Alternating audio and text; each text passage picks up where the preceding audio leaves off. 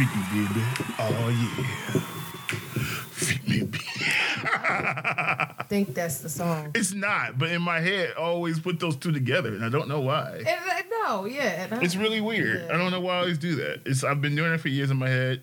Those two songs go together. No. I don't know why. I don't know why, but they do. So that's my story, and I'm sticking to it. That's the way the song goes. Whack. As far as I'm concerned. Wrong. How are you today, Half Naked Ashley? What? Dude, you haven't, there has been no music or no nothing. We'll get there. He always does things so ass backwards. I can do what the fuck I want because this is my podcast. Yeah, we know that. Yeah, I'm okay. That's fine. All right, enough of that. I don't want to hear nothing about that until we get through with my proper intro. Yeah. But with that being said, I'm going to play something now because I can. Mm-hmm. Yo, what's up? This is Tajay of the Mighty Souls of Mischief crew. I'm chilling with my man Pesto, my man A Plus, and my man Hope. You know, It's dope. and right now, we're just maxing in the studio. We're just maxing in the studio. Maxing. Relaxing. But right now, we gonna up you on how we just chill. Her man's a midget. I can kick it. Ashley's a midget. No, I'm 5'5". Midget. Qualified. Midget. Freaking, oh, sorry. One of my best Politically, friends will probably. politically correct. Little person. Technically, my best friend would be considered a midget because she's 5 foot. No. My grandmother was 4'11". She's not considered a midget. Oh, well, So no, that's not true. I don't know what to tell you. Also, is that the cute friend? I think it was the one I met when we was at the apartment that one time. Probably so. I don't know. You got it. That's the one redeeming quality Ashley has. She has a lot of cute friends. Ashley doesn't really have any redeeming qualities personally or directly, but she has a lot of cute friends. This is why I don't So the like reason, it. the fact that she keeps, but you know how it's always like that group of cute friends is that one kind of in the middle, kind of borderline This chick. is why he's an That's asshole. Ashley, right? And that's good because I don't really care about that because she's my sister. But if we're like speaking objectively, she's that friend. But none of my friends want you, so. What she said? I said none of my friends want you. Okay? I never tried to approach any of your friends. Yeah, but I'm just saying. I mean, you can keep saying it. They're cute and all. I mean, I can admire her from afar. I don't fucking care. Yeah, just. I can admire. That's what Instagram's for. I probably never run into half those damn chicks. I don't fucking care. That's not. I don't fucking care. Damn. Just like I'll never meet half the celebrities that I follow. Fuck yeah. I can still say she's beautiful. It's just a, Yeah. Okay. But again, it was really just to point out that you're average. That's really what that was. So you tried to take a shot at me, so I just had to bring it But back you around. started it, though. Had to bring it back around. But you started Had to bring it back it. around. Had to do a You U-turn and come back and be like, started gotcha. It's kind of like in Friday when the dudes that Smoke, what's his name, sent to kill Smokey and Craig. Talking about Big Worm? Yeah, and then they swooped back around just to check and see where they were. Yeah, kind of. You have to come back and get you one time. And Ashley's phone is going off because people are admiring her half naked pictures online.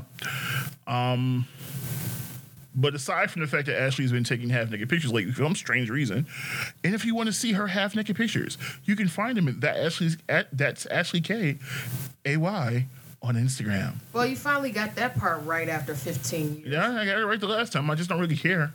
That's really what it boils down to.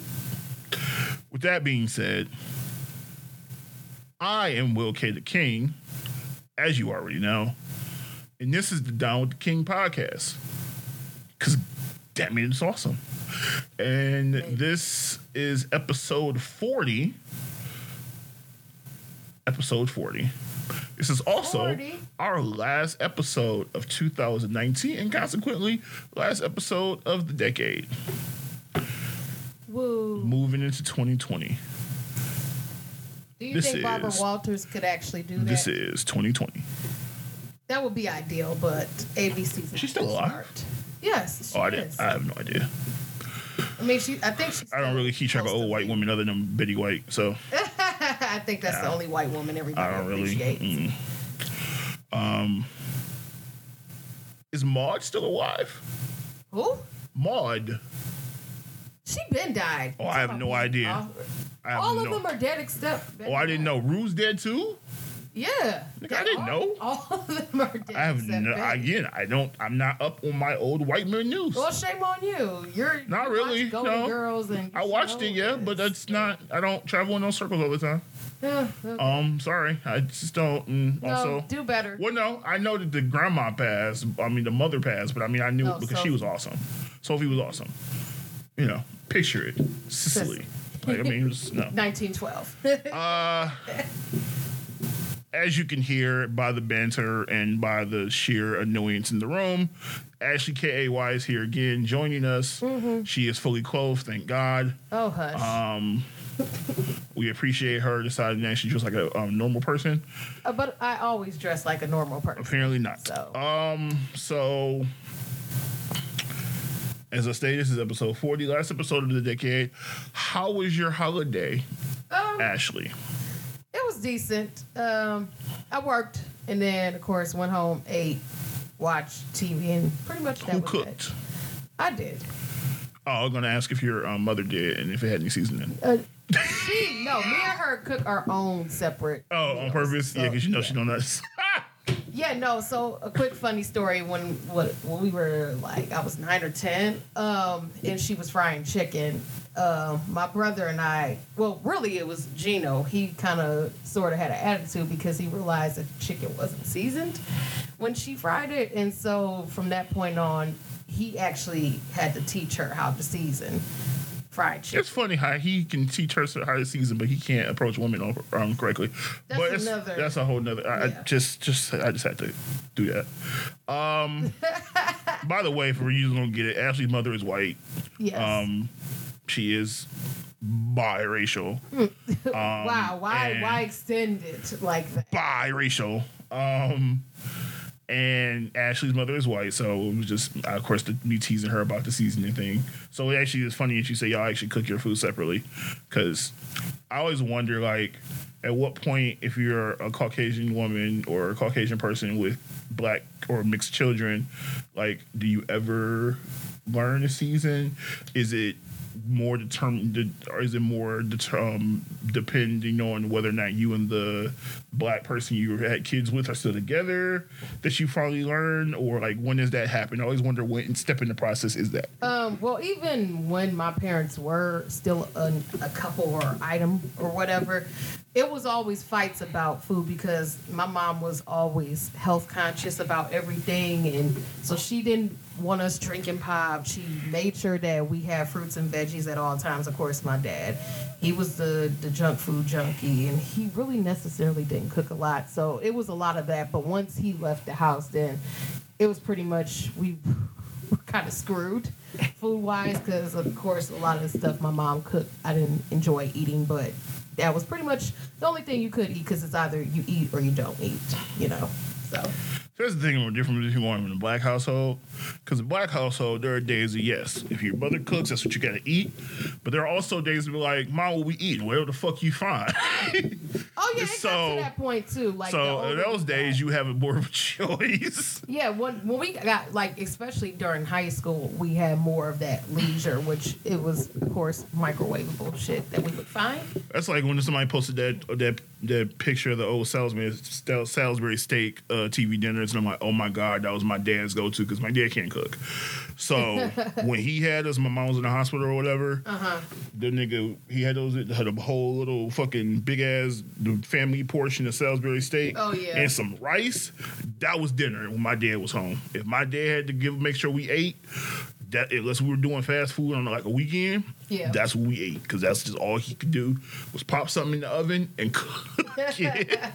That was the extent of his experience. Yeah, with cooking. growing up, fast food was like for Friday and Saturday nights in our household, and of course that was like That's kind of the thing in our family Yeah. too. It was Friday pizza, Chinese food. Like we used to order a bunch of fucking. Like we ordered enough Chinese food to last us damn near the whole weekend. When we would order Chinese food, the place that we ordered from, they would bring us because they had the boxes for when they got their crackers. They had a big ass box and they would bring us the box, like everything in the box. We ordered so much fucking food. Oh wow! Like it was ridiculous. And of course, my dad, because he's a picky eater, the only thing he really ate, he would eat rice, maybe white rice, and fried shrimp. That was the extent of my father, and maybe chicken. But he was not. My father has never been the most adventurous eater. He likes what he likes. He's also a visual eater, which is annoying because you don't want to have him around like on Thanksgiving we cooking because he see what you put and stuff and he start complaining. Why you putting that in there, motherfucker? This is the last for everything you eat. Yo, like get out the kitchen, dog. Just get out of the kitchen. He would annoy my mother so much, then I have to deal with it because he can just run upstairs and hide, and I got to put up with her voice and shit. I mean, nigga, dog, you helping me. But now it just seems like every day, like now these days, it's just like everybody eats fast food every single day, and it's like, well, it's a convenience thing, but you also have to. We live in a time where people are not the most patient, but everybody can't cook. Those skills of, I mean, you have some people that do it, and you have some people. Cooking is not. It's not a skill that is as prominent as it used to be. I mean, I don't even know if homemaking is still a big thing in schools now. probably not. Or even just people being able to pass on that skill to each other. It's just not. It's not a big thing until you get to a point where you're self-sufficient and you have no choice. But even then, I have people, men and women, who just have no desire to cook or just don't. Yeah, that's true. Whereas years ago, when it was before our generation, my generation for sure, like. If as a woman, and that was just more of a stereotypical thing, you had to know how to cook because that was the thought was you had to know how to cook so you can take care of your husband. That was always the thing. Whereas when I learned how to cook, it was at least if you don't have a girl around, you can make sure you eat. It's kind of thing like that. True. But the expectation was at some point if you get a wife, you don't have to do it anymore, which I've never necessarily subscribed to, but that was always the quote unquote thought process.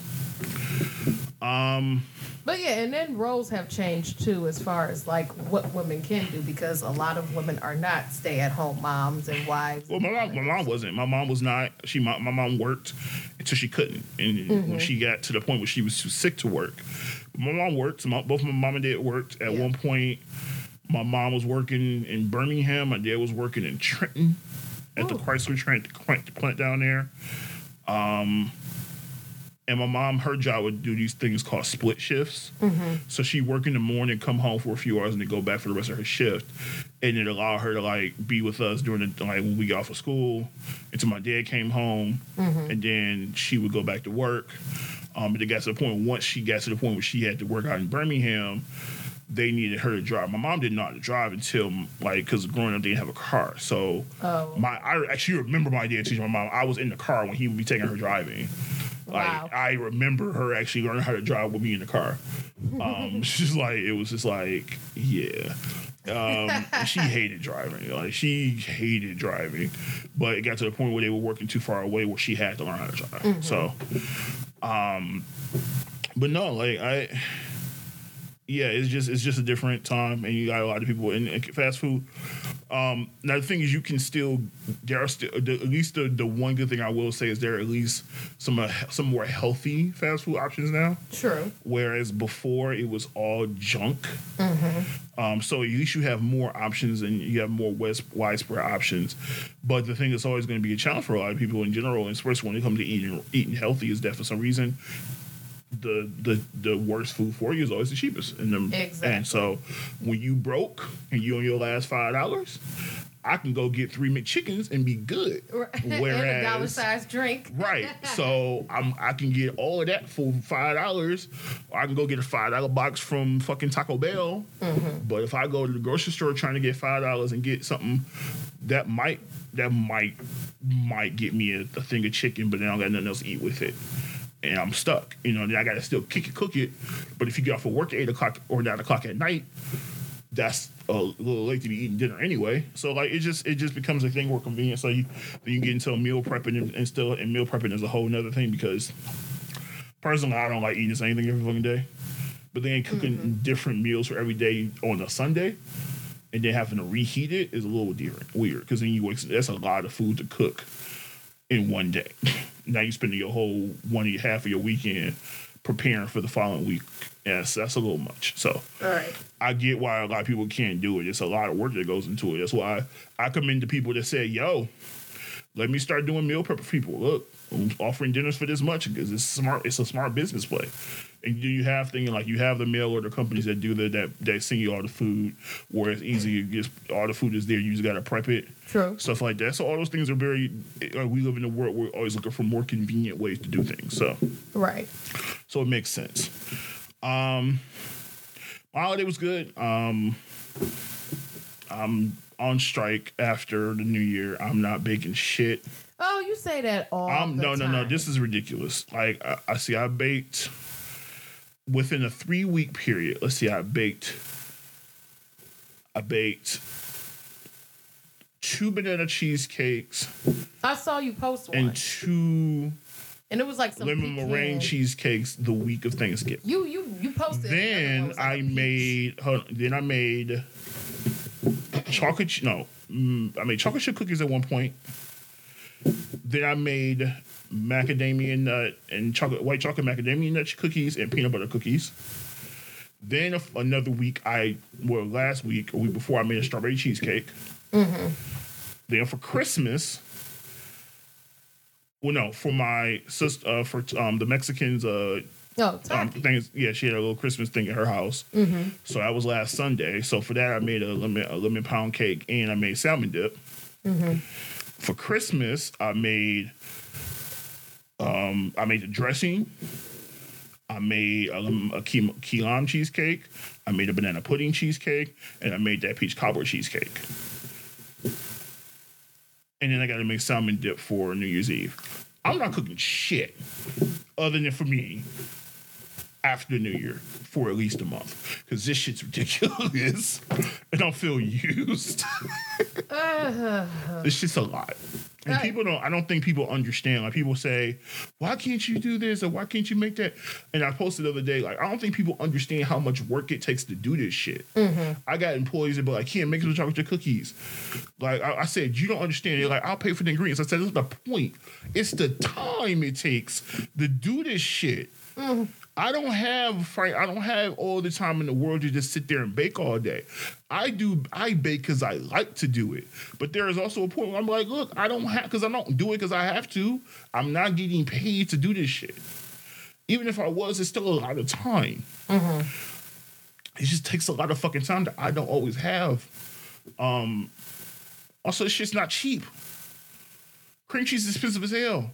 Mm-hmm. Well, everything's like cakes are a little cheaper to make because I always have flour, but still, it's still depending on the type of cake.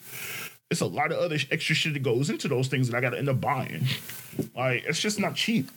That's like my sister, somebody she worked with.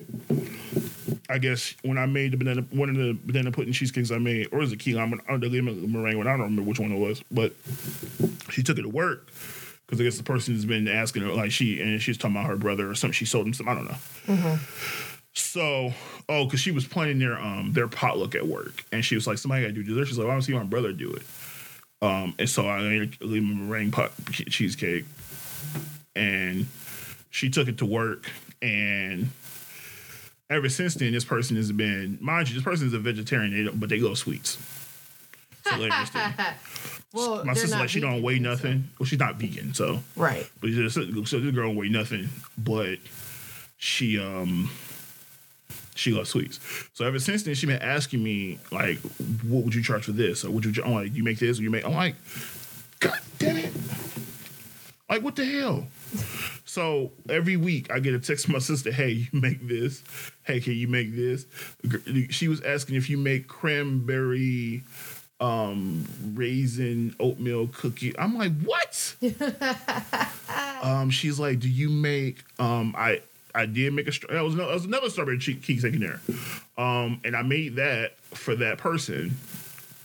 And then I guess then I started getting texts and they complaining about the cheesecake because it was something stupid. It was like, really?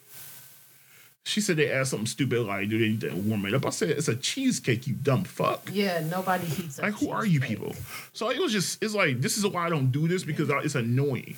And then I'm thinking, okay, that's over, because they acting stupid questions. And then she texted me last week, do you make mini cheesecakes? Motherfucker. So it's just, that's why I try to avoid it, because I just don't have the time to do that shit. But then you always end up doing it. Well, I don't, no. I'll do it because I want. I don't usually do it for other people, especially if I don't know you. Mm-hmm. Like, and so when I give you, it's like I gave her the price, because my sister's like, how much it was. First of all, I'm not going to just charge you the amount it takes me to make it. Nigga, my effort, my time goes into this shit. And if I'm not going to do this shit just to break even. That's not going to happen. Mm-hmm. So if I tell you that a strawberry cheesecake is going to cost you $30, nigga, it's $30. I'm not Walmart.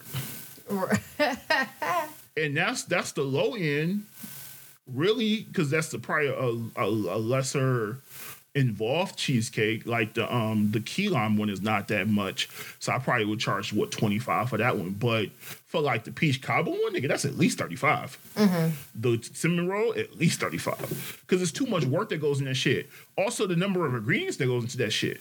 And I created a spreadsheet where I can like put in the number of ingredients and stuff like that, and I can price everything out.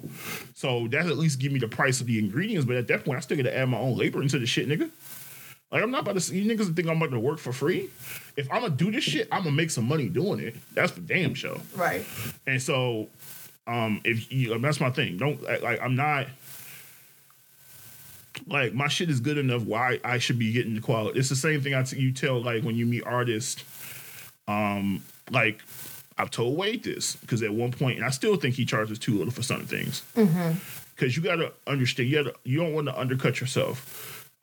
If your shit is good, you should be pricing it that way. Right. I think a lot of times, especially in a lot of black communities for sure, we price shit down because everybody's always looking for the hookup and we feel like we good. But people just take advantage of you. They always want you to lower your price for them. And it's like, no, nigga, this shit, I know the quality of what I'm doing, so I'm not about to sit here and undercut myself just to appease you. Right. If you don't think, like, I know how good my shit is, so I'm going to price it that way. If that's not okay with you, and I can't do shit about that, but I'm not about to sit here and lower my price because you think it's too much. I'm pricing it based on what it should be. I'm not mass producing shit. I'm not like a Walmart where I got a fucking factory that's doing all this shit. It's me in the kitchen, in that little ass kitchen, making all this shit by hand from scratch by my damn self. So I'm price it like a nigga that's in a small ass kitchen making the shit by hand from scratch by my damn self. If you niggas don't understand that, I can't do shit for you. But in 2020, if Decadent Creations is going to become a thing, a real thing, niggas going to pay up. Simple as that. And I've offered to pay several times, and yet I don't like you. Nothing. I don't like you. I just Plus, put that. I don't like you. That's the first thing. Second of all, I made that cheesecake and you had some. I'm not making a whole cheesecake for you because you're not going to eat that whole fucking cheesecake. That's not true. And there are people that have asked about it too. Who? So. Friends. Who are your friends? I don't know these niggas. But I mean, you know me, and that's not. I don't trust your friend. Your judgment people. What are you talking about? I don't trust your judgment people. You don't trust anything. So that's not true. Yeah. I trust. Lies. Trust. Let's see. 1, 2. I trust my brothers. I trust my sisters. You kind of fit in that category. I like how you said kind of. Well, you have Bree, so I don't really trust half of you. I trust Wade. And I trust my family. That's all I trust. Honestly, there's a lot of people I should trust. Who else am I supposed to trust? I don't trust your friends because I've seen your choice. Well, no. I can trust the cute ones, but other than that, I ain't got nothing to do with that. Wow, we're doing that based off of looks. How I don't know them beyond that. I don't know them beyond the pictures I see with you with them. Mm-hmm. But well, she's attractive. That's it. I'm joking, clearly, but I don't. Yeah. Mm-hmm. But whatever the case may be, whatever. Yeah. So what we have on the road today? The docket. All right. Well, since Christmas just passed, I want to talk about fucking Santa. Oh, what about Santa, the figurative of our imagination? Fuck Santa. Oh, sorry. I'm sorry. Yeah, that was. If your so kids are loud. listening, if there are kids in the I would room, hope the kids are not, please, because this is not the type of kid-friendly turn them away. Cover their earmuffs. Kids, earmuffs. I'm gonna say some shit right now. Kids shouldn't be listening, anyways. Hey, man, kids are more mature these days. You just never know what they understand. True, but then they wonder why the kids grow up so corrupt. But kids don't grow up corrupt. Bad parenting is what a lot. I'm not going to be one of the people that blames what kids watch or listen to, or why kids turn away. Kids turn away because there's no discipline in their lives, or parents. That's part of it. That's because a song, a music, like if your parents are there to tell you what the difference is between things, that's different. Ultimately, it's on the parents. That's the reason why I love when Charles Barkley back in the day said, "I'm not a role model. I'm not here to raise your children for you." Well, yeah, so when people look to athletes to be role models and shit like that, ultimately they're a human fucking beings. The only difference is they're on TV and they make a lot of money, but that does not make them any more of a valuable or a altruistic person because they're in that position. Because you could be a horrible ass person and be rich as fuck. Right. No, but what I was saying in the sense is that it's parents that let their expose their children to any and everything, like being around grown folks drinking and smoking and cursing. But if you're a parent, you're still gonna be a parent, but you're also a person who has a life. Mm-hmm. So you may have your kids in the other room, but I mean your kid won't sneak out. Your kid don't know what's going on. Right. Like my parents would have people over when I was a kid, but I was in the other room. As a kid, they told you to stay out that shit, and for the most part, I did. But there was always going to be a chance where I still didn't know. That didn't mean I didn't know what was going on out there. Mm-hmm. But again, my parents were very clear to me about where I was and what my standards was, what the expectation was. So I never had to worry about that. The issue becomes when you don't set boundaries for your children, as far as, regardless of what the fuck I do, or what the fuck is going on around you, you know right from wrong. That is the most you can teach a child. Because at some point when they get older, they are going to go out and experience things, and it's ultimately the foundation you laid for those children that's going to prevent them. And also, even then, you still don't know, because guess what? Me, my brother, and sister were raised in the same damn house. Me and my sister are who we are, and my brother, he's getting better, but he wasn't that person. He still hasn't always been that person. But we were always in the same damn house with the same damn parents and the same damn rules. So for us to be completely opposites in a lot of the ways we act, the way we act towards people, the way we treat people, all those things, that tells you that no matter what you expose your kid or don't expose your kids to, because those people who shelter their children too much, those are also the kids that wild out when they finally get out in the world. Semi-me. Right. So all that you can shelter your kids from a lot of shit. The best thing you can do as a parent is support your child, teach them from right from wrong, and be there to have their back and talk to them through when they have challenges throughout as they grow up. The only other thing you can do, but you can't live their life for them.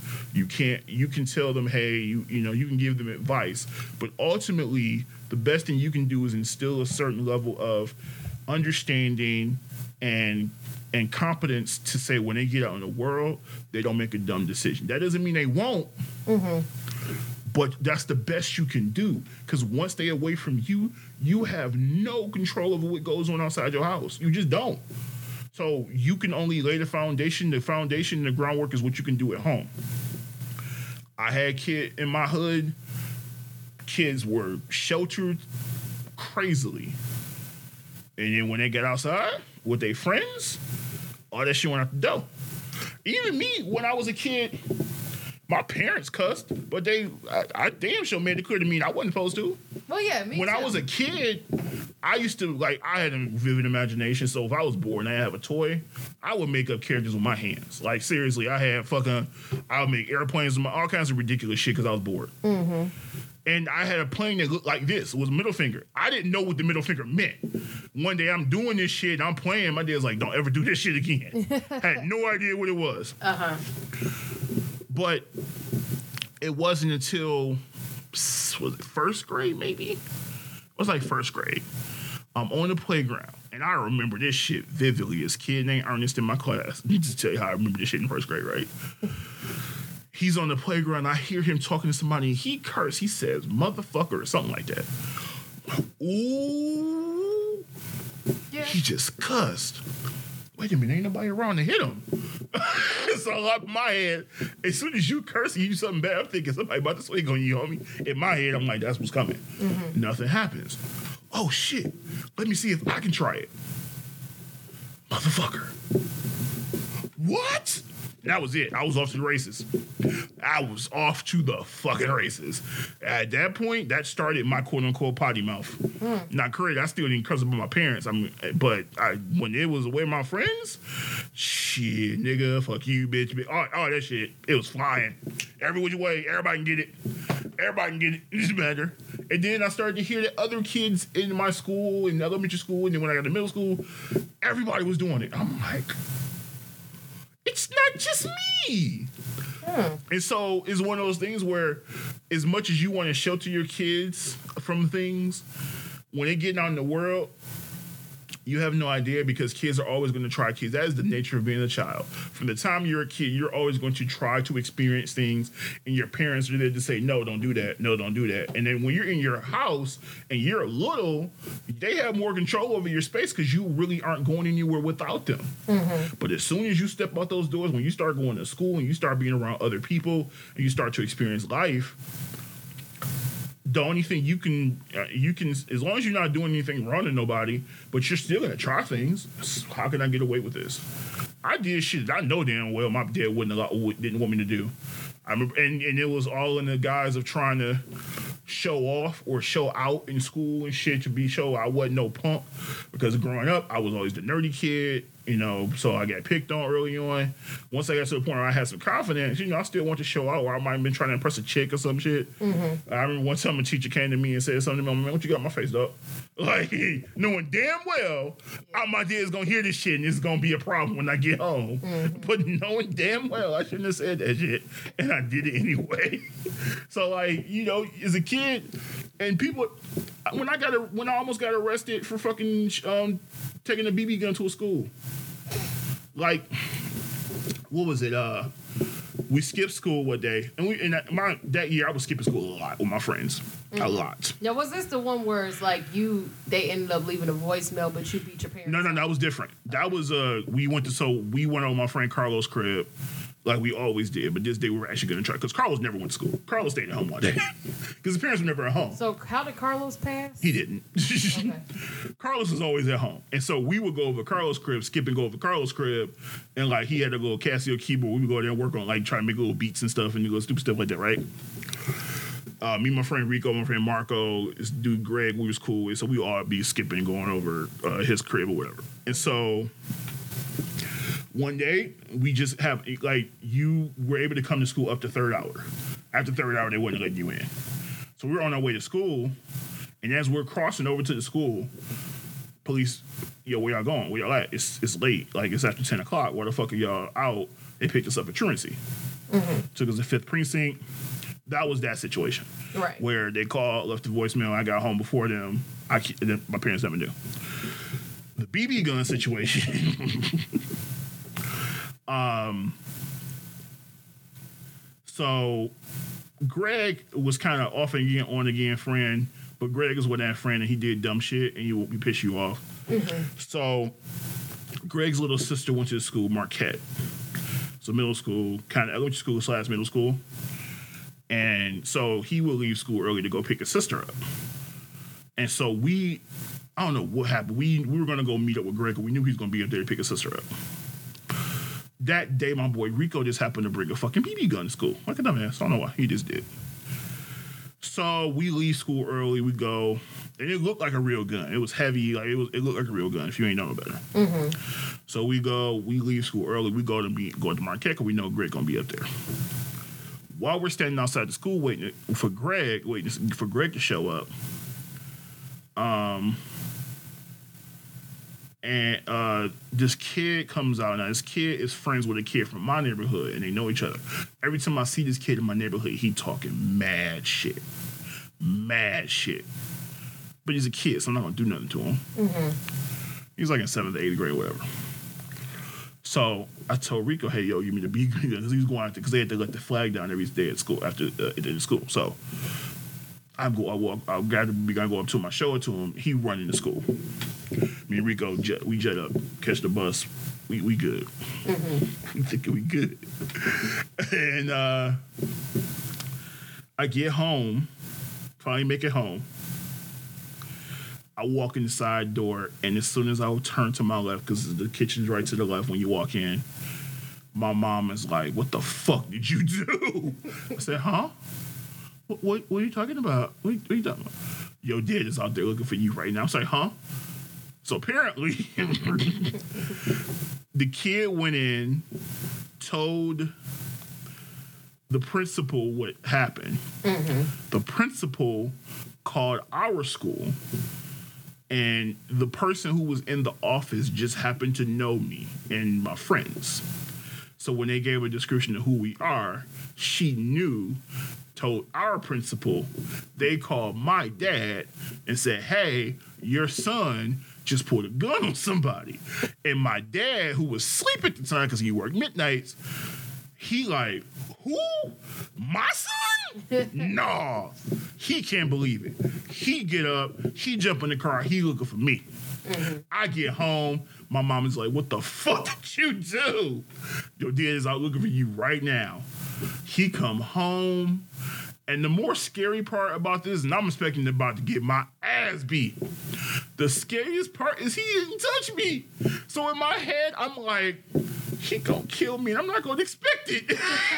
I don't know what's gonna happen. I'm afraid. I gotta see one eye open.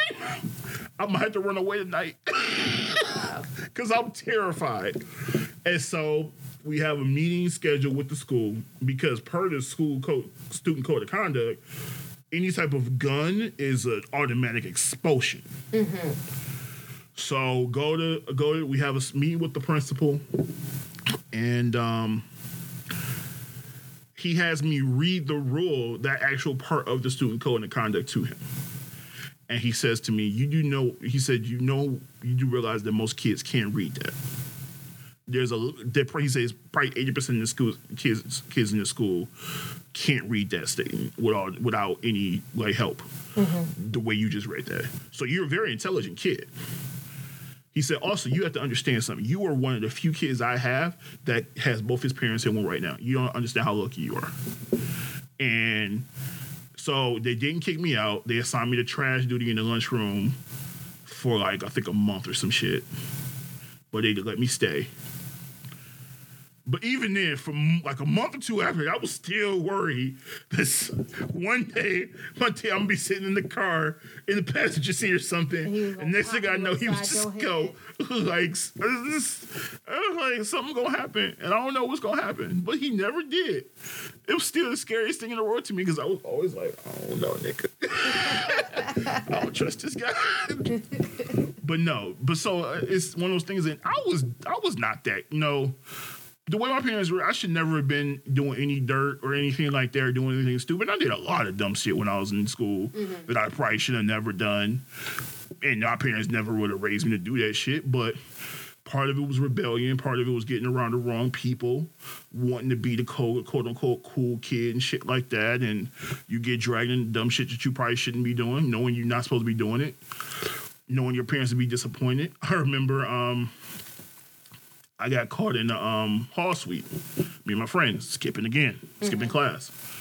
Got caught in the hall suite, so we got automatic detention for that. I'm sorry, after school detention. Mm-hmm. So they gave me the note.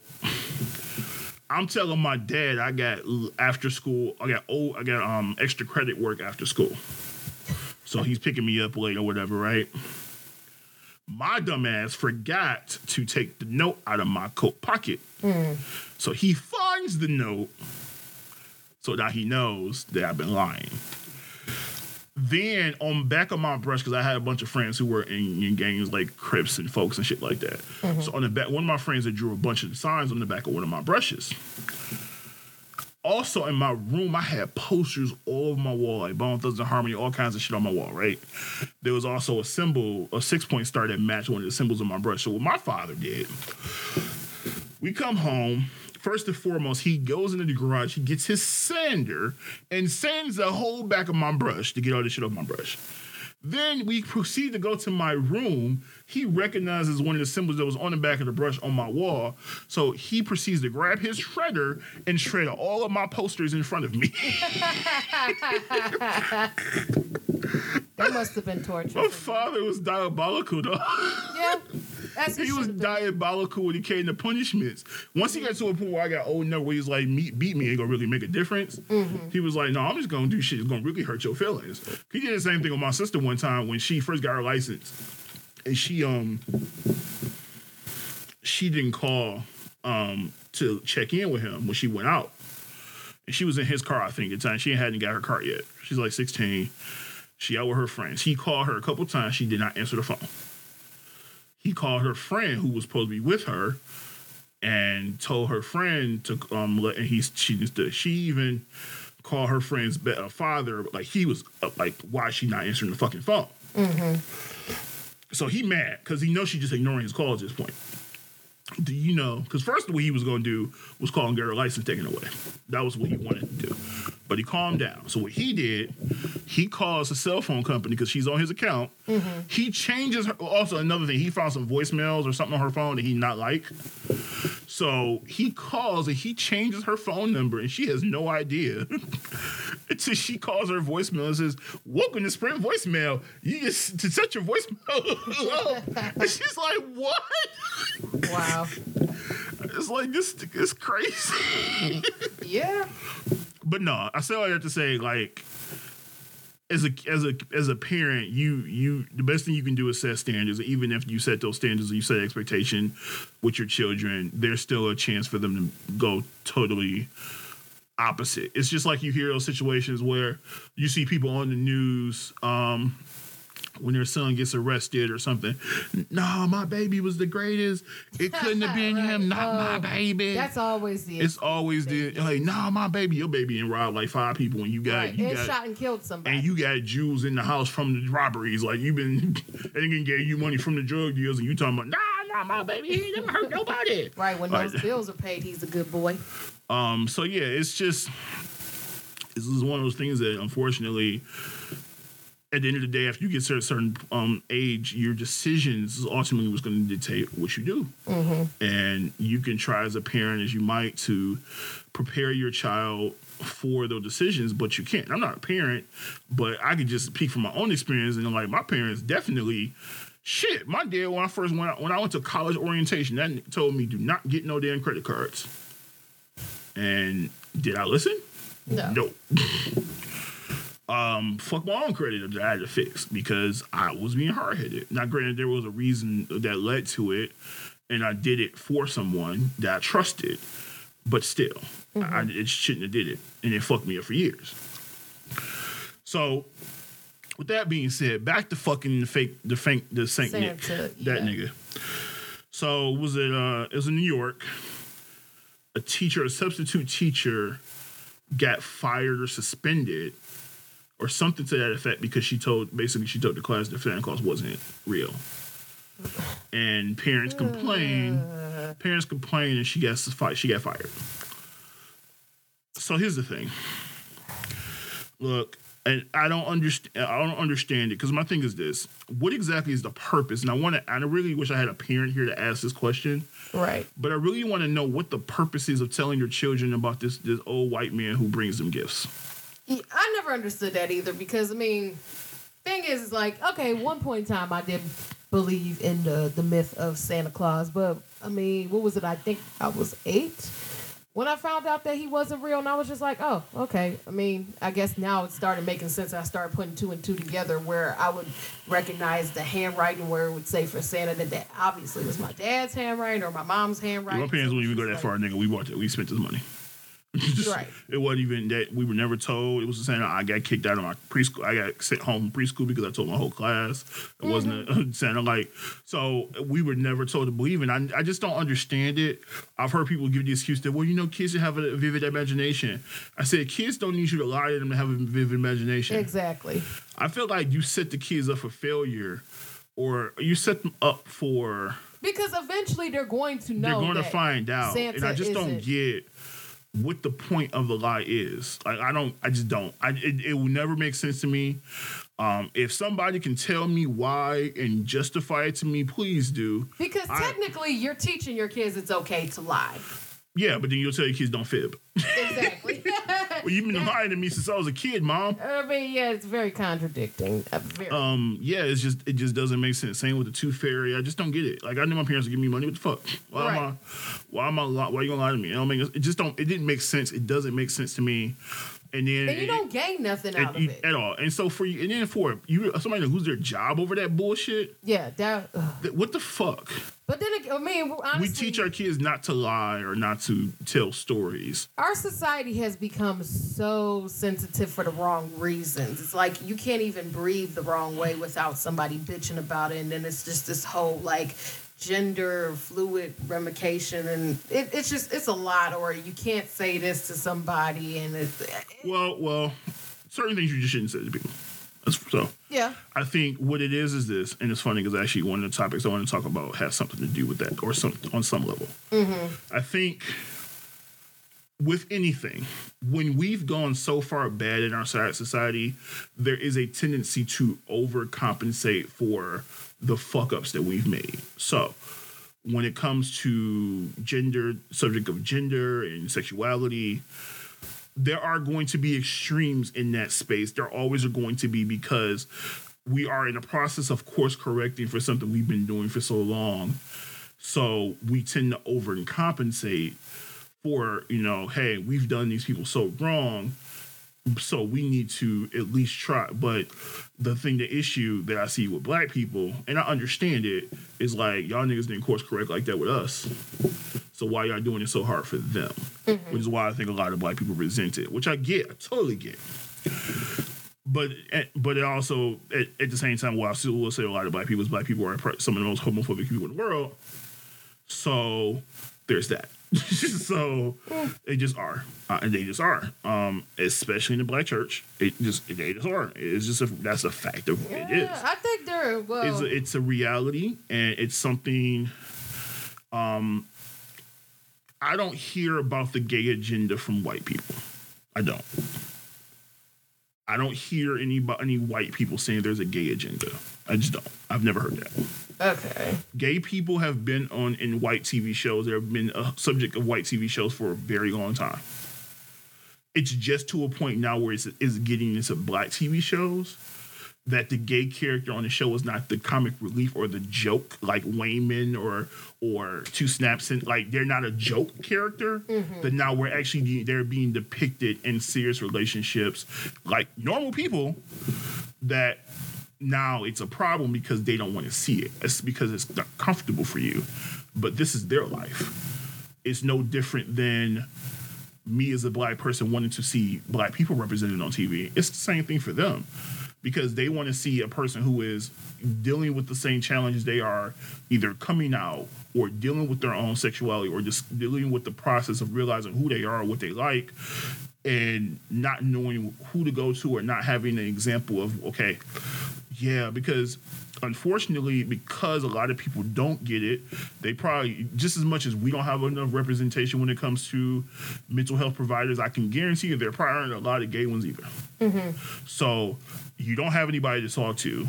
A lot of times you can't talk to your family because they are either going to shun you, or they don't understand it, or they're not going to even acknowledge what you said. So now you're in this place where you don't have anybody to talk to. It's different. It's a different battle than it is to be black. Because at the end of the day, I'm black regardless of anything. Right. I can't, like, that's not, there's nobody you can't take that away from me. At the same time, you can't dismiss me being black as to be, something you chose to be. Or there's no conversion therapy out there that tells me that I cannot be black. Well, I saw. You can't. I think it was a parody, but it was a guy who was black, but he convinced himself to tell everybody that he was a white man. But that's no different than which of those all want to be black. Yeah, like that's different. That's a whole nother situation. That's basically appropriation as far as I'm concerned. But I do believe that the issue, I guess, as far as with the whole pushing the gay agenda in the black community. I think the real issue people have is because you're seeing it so much, they feel like it's really going to affect the children, because then now it's telling kids that, oh, you know you can be gay. That's not what it's saying. It's saying they're gay people. No, I'm saying this is what, as a whole, as far as what I gather from a lot of arguments that are being, the test about, being gay in the black community, this is being perpetuated, this is being pressured, this is being shoved down our throats, that give your children the choice to be gay, because hey, it's okay. And forget the. For people that say that, I say to them, "Are you stupid?" And the reason I say that to them is this: first of all, it's not how sexuality works. I just want to make that clear, and I've said this before. The secondly is this: that is the most unintelligent argument that people make, and I've heard and I've seen that. I actually had a conversation, and that's actually probably why I kind of transitioned into this, because I saw somebody post, and I'm going to read the post somebody made this morning. Mm-hmm. He said, "No disclaimers, because I only operate with love in my heart, and I'm going to just say what I need to say. There are plenty of media, government, social agendas that have been promoted throughout history. People believe in almost every single one of those. But when somebody, i.e. me, says that they believe it's a gay agenda, because I do believe there is one, we're toxic, we're stupid, uninformed, conspiracy theorists, bigoted, etc. That is the weirdest shit to me." He says, "I just wish that people could have a conversation instead of taking everything personal that's said, or making a personal determination on somebody's character based on something that people claim shouldn't really be determine their character at all, sexual identity. And believe it or not, people with strong beliefs can also be proved wrong. That's not true. When they are met with solid logic, that is a lie. Solid logic and reasoning instead of name calling, basically. Now, I agree with that. I don't necessarily have to call you names, but if you're stupid, I'm going to call you stupid. Basically saying, fuck you if you don't understand. That's cool if you prefer to handle things that way, but you shouldn't say fuck you when you actually care about the opinion. When you say fuck you, so that means I think your opinion is stupid. I just want to put that out there. So, this was my response. I said, in the spirit of the conversation, I have one question. Mm-hmm. What exactly is this gay agenda that you believe exists? He says, gender and sexuality being discussed in situations where they don't affect anything, primarily in the popular media we consume. I said, can you provide an example? I just want to fully understand your point of view before I respond.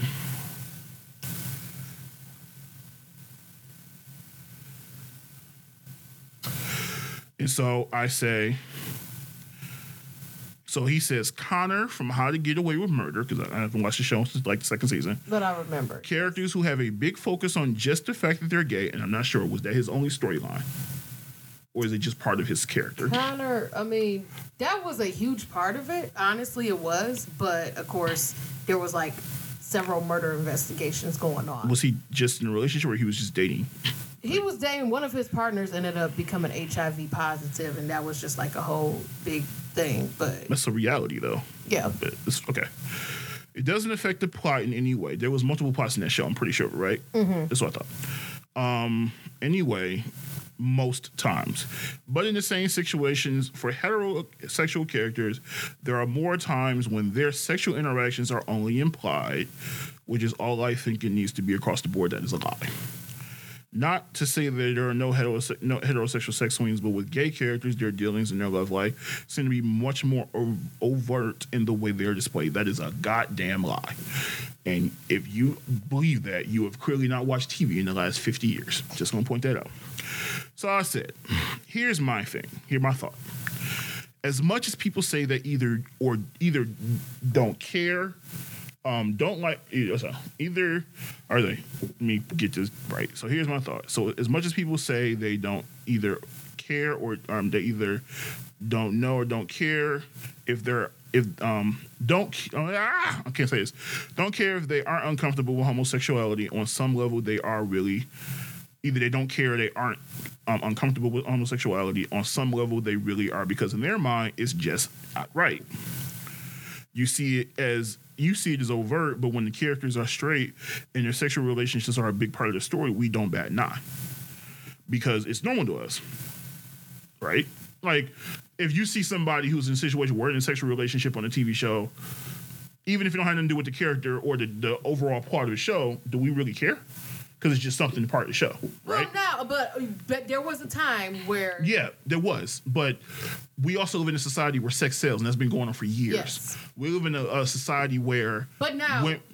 Women were used to sell products, and still to this day, because we've been living in a male-dominated society for most of our since the beginning of time, really. Yeah. So everything has been geared towards what's going to make men spend money, and so if that meant putting women in nothing on TV or in bikinis and beer commercials, or putting women next to a man with some Calvin Klein boxers, because if men think they can get women with Calvin Klein boxers, they're going to spend money on Calvin Klein boxers.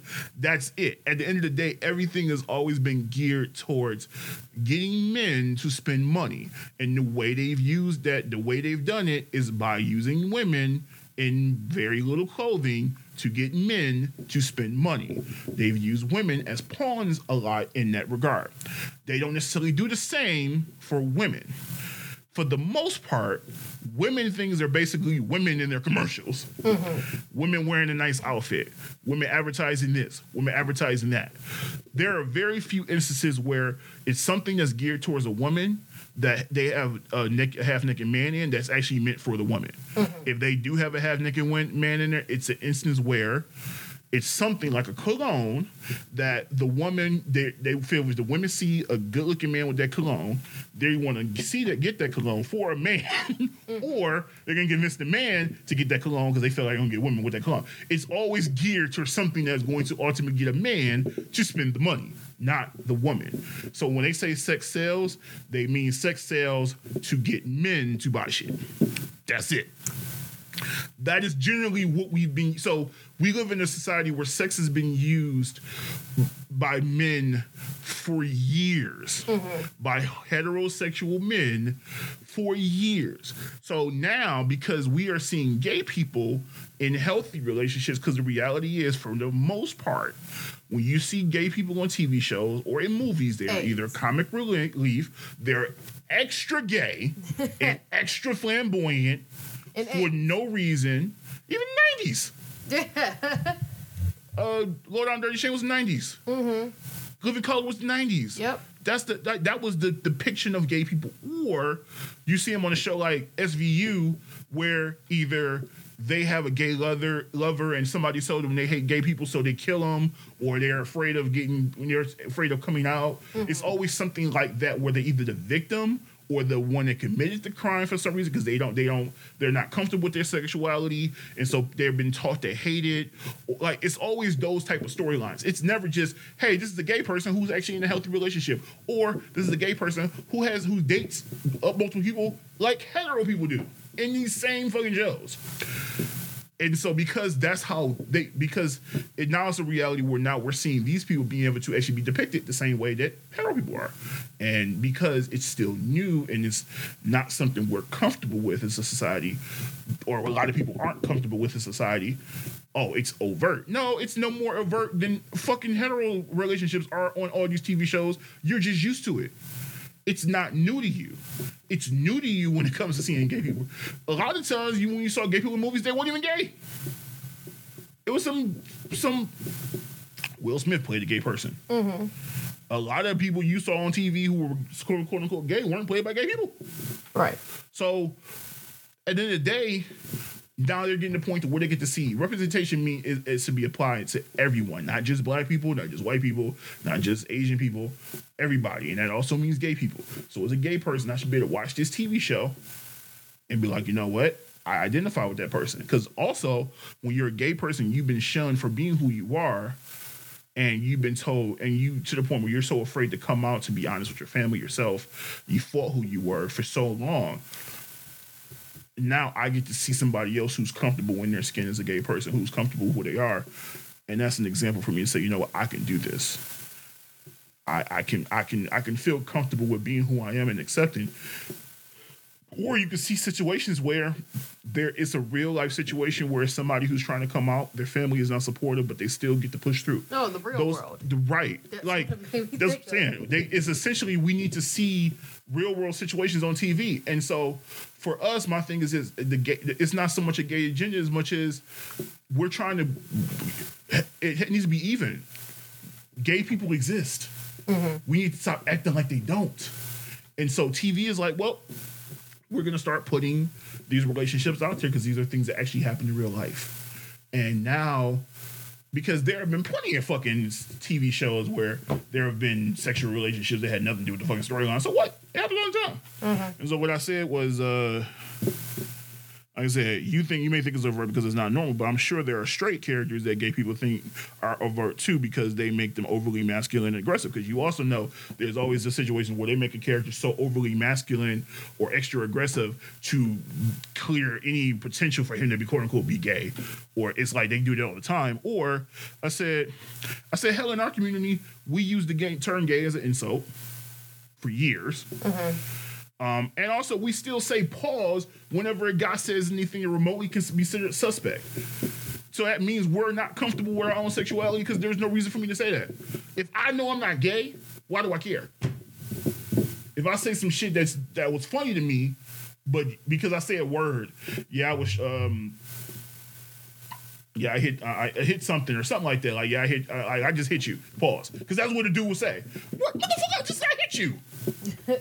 Like, it don't, like, I'm not saying, like, it's stupid, but it happens all the time.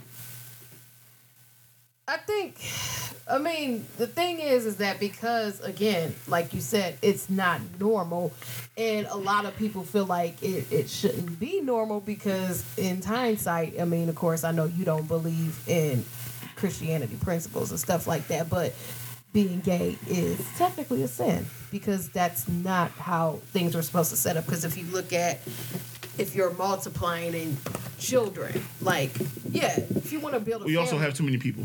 So there's that.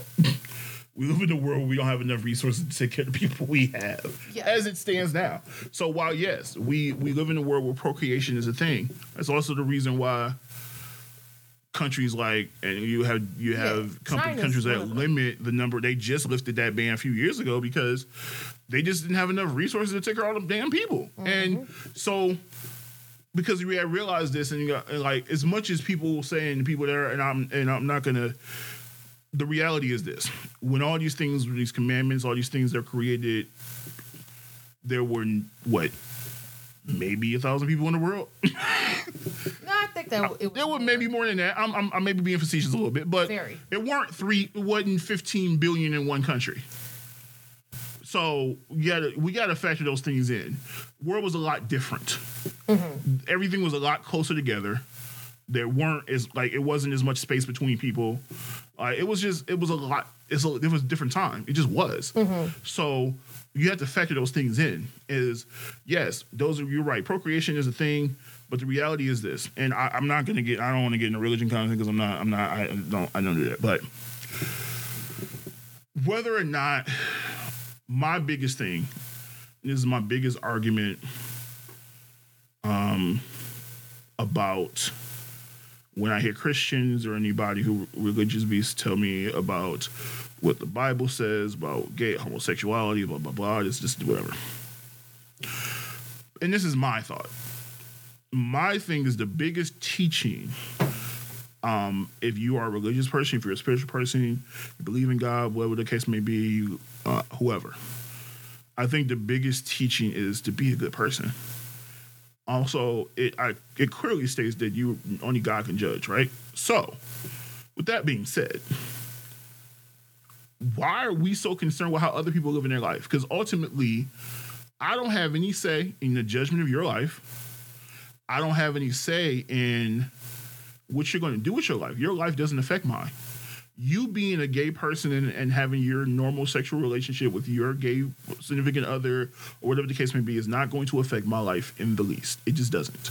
So if people focus more on just what's going on in their own fucking lives instead of worrying about what everybody else's life going on, we don't have to worry about these things. But because we have this thing where, oh shit, you're gay, I don't like it, so I got to make sure I tell you the same way that's the same way racism was created. Hey, you're black, I don't like you. But that was also, there's also DC issues there that we won't get into. But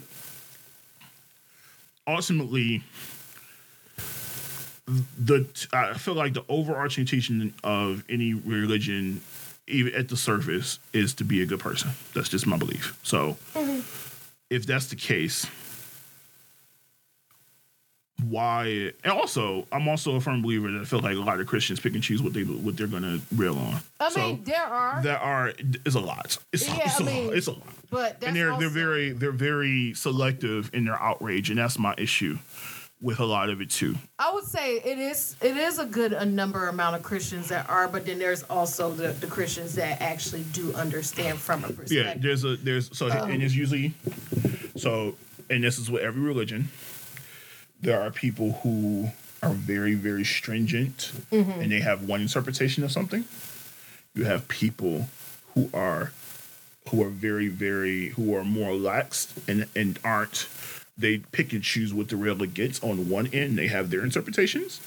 And then you have the small section in the middle people who understand the overarching point and aren't going to sit here and try to be that person. Because ultimately, who cares? It doesn't affect you. It just doesn't. It doesn't. It doesn't. Again, if you are a person who truly believes that God has a plan for you, why the hell do you care if the person Joe Blow next to you has a relationship with their significant other? What they got to do with you? Well, it's no different to care about somebody else's relationship, whether it's a hetero relationship or not. Their relationship doesn't affect me. I would say, okay, so, because there are scriptures that do kind of talk about as far as, like, accountability towards your brother or your sister in Christ, to an extent. So, there are certain things where, of course, if you know that you see somebody that's out drinking and driving. That's different because that affects other people. It is, but also in hindsight, too, drinking is technically a sin. So, it's like, it's a lot, and I know you don't want to get into the conversation. That's my point.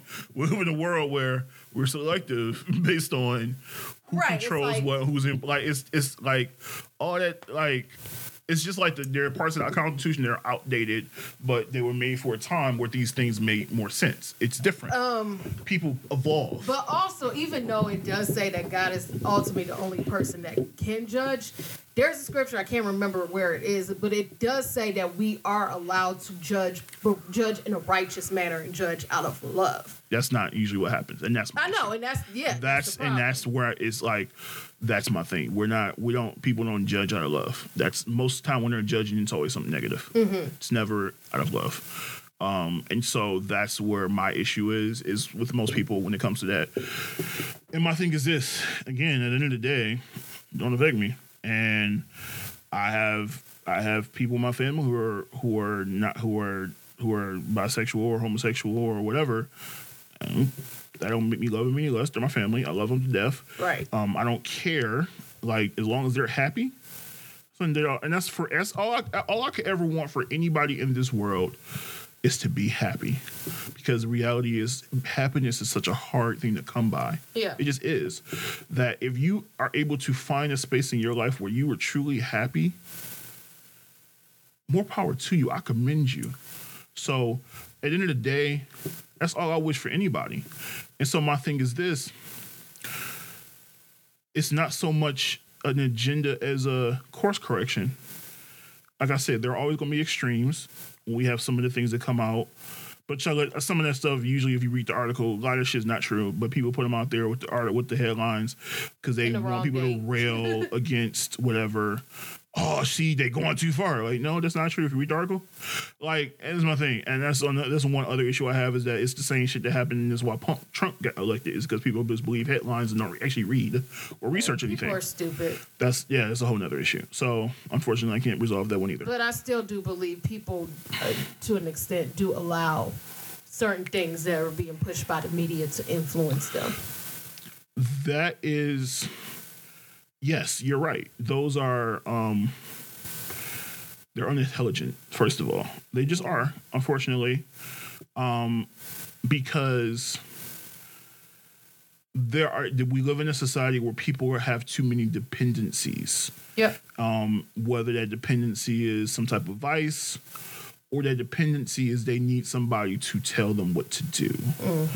And that can be for various reasons. And so because of that, you have a lot of people out here who make decisions based on what somebody else told them was the right thing to do. And we have a lot, unfortunately, we live in a world where there are more followers than there are leaders. Exactly. So that is just the reality of it. However, my thing is this.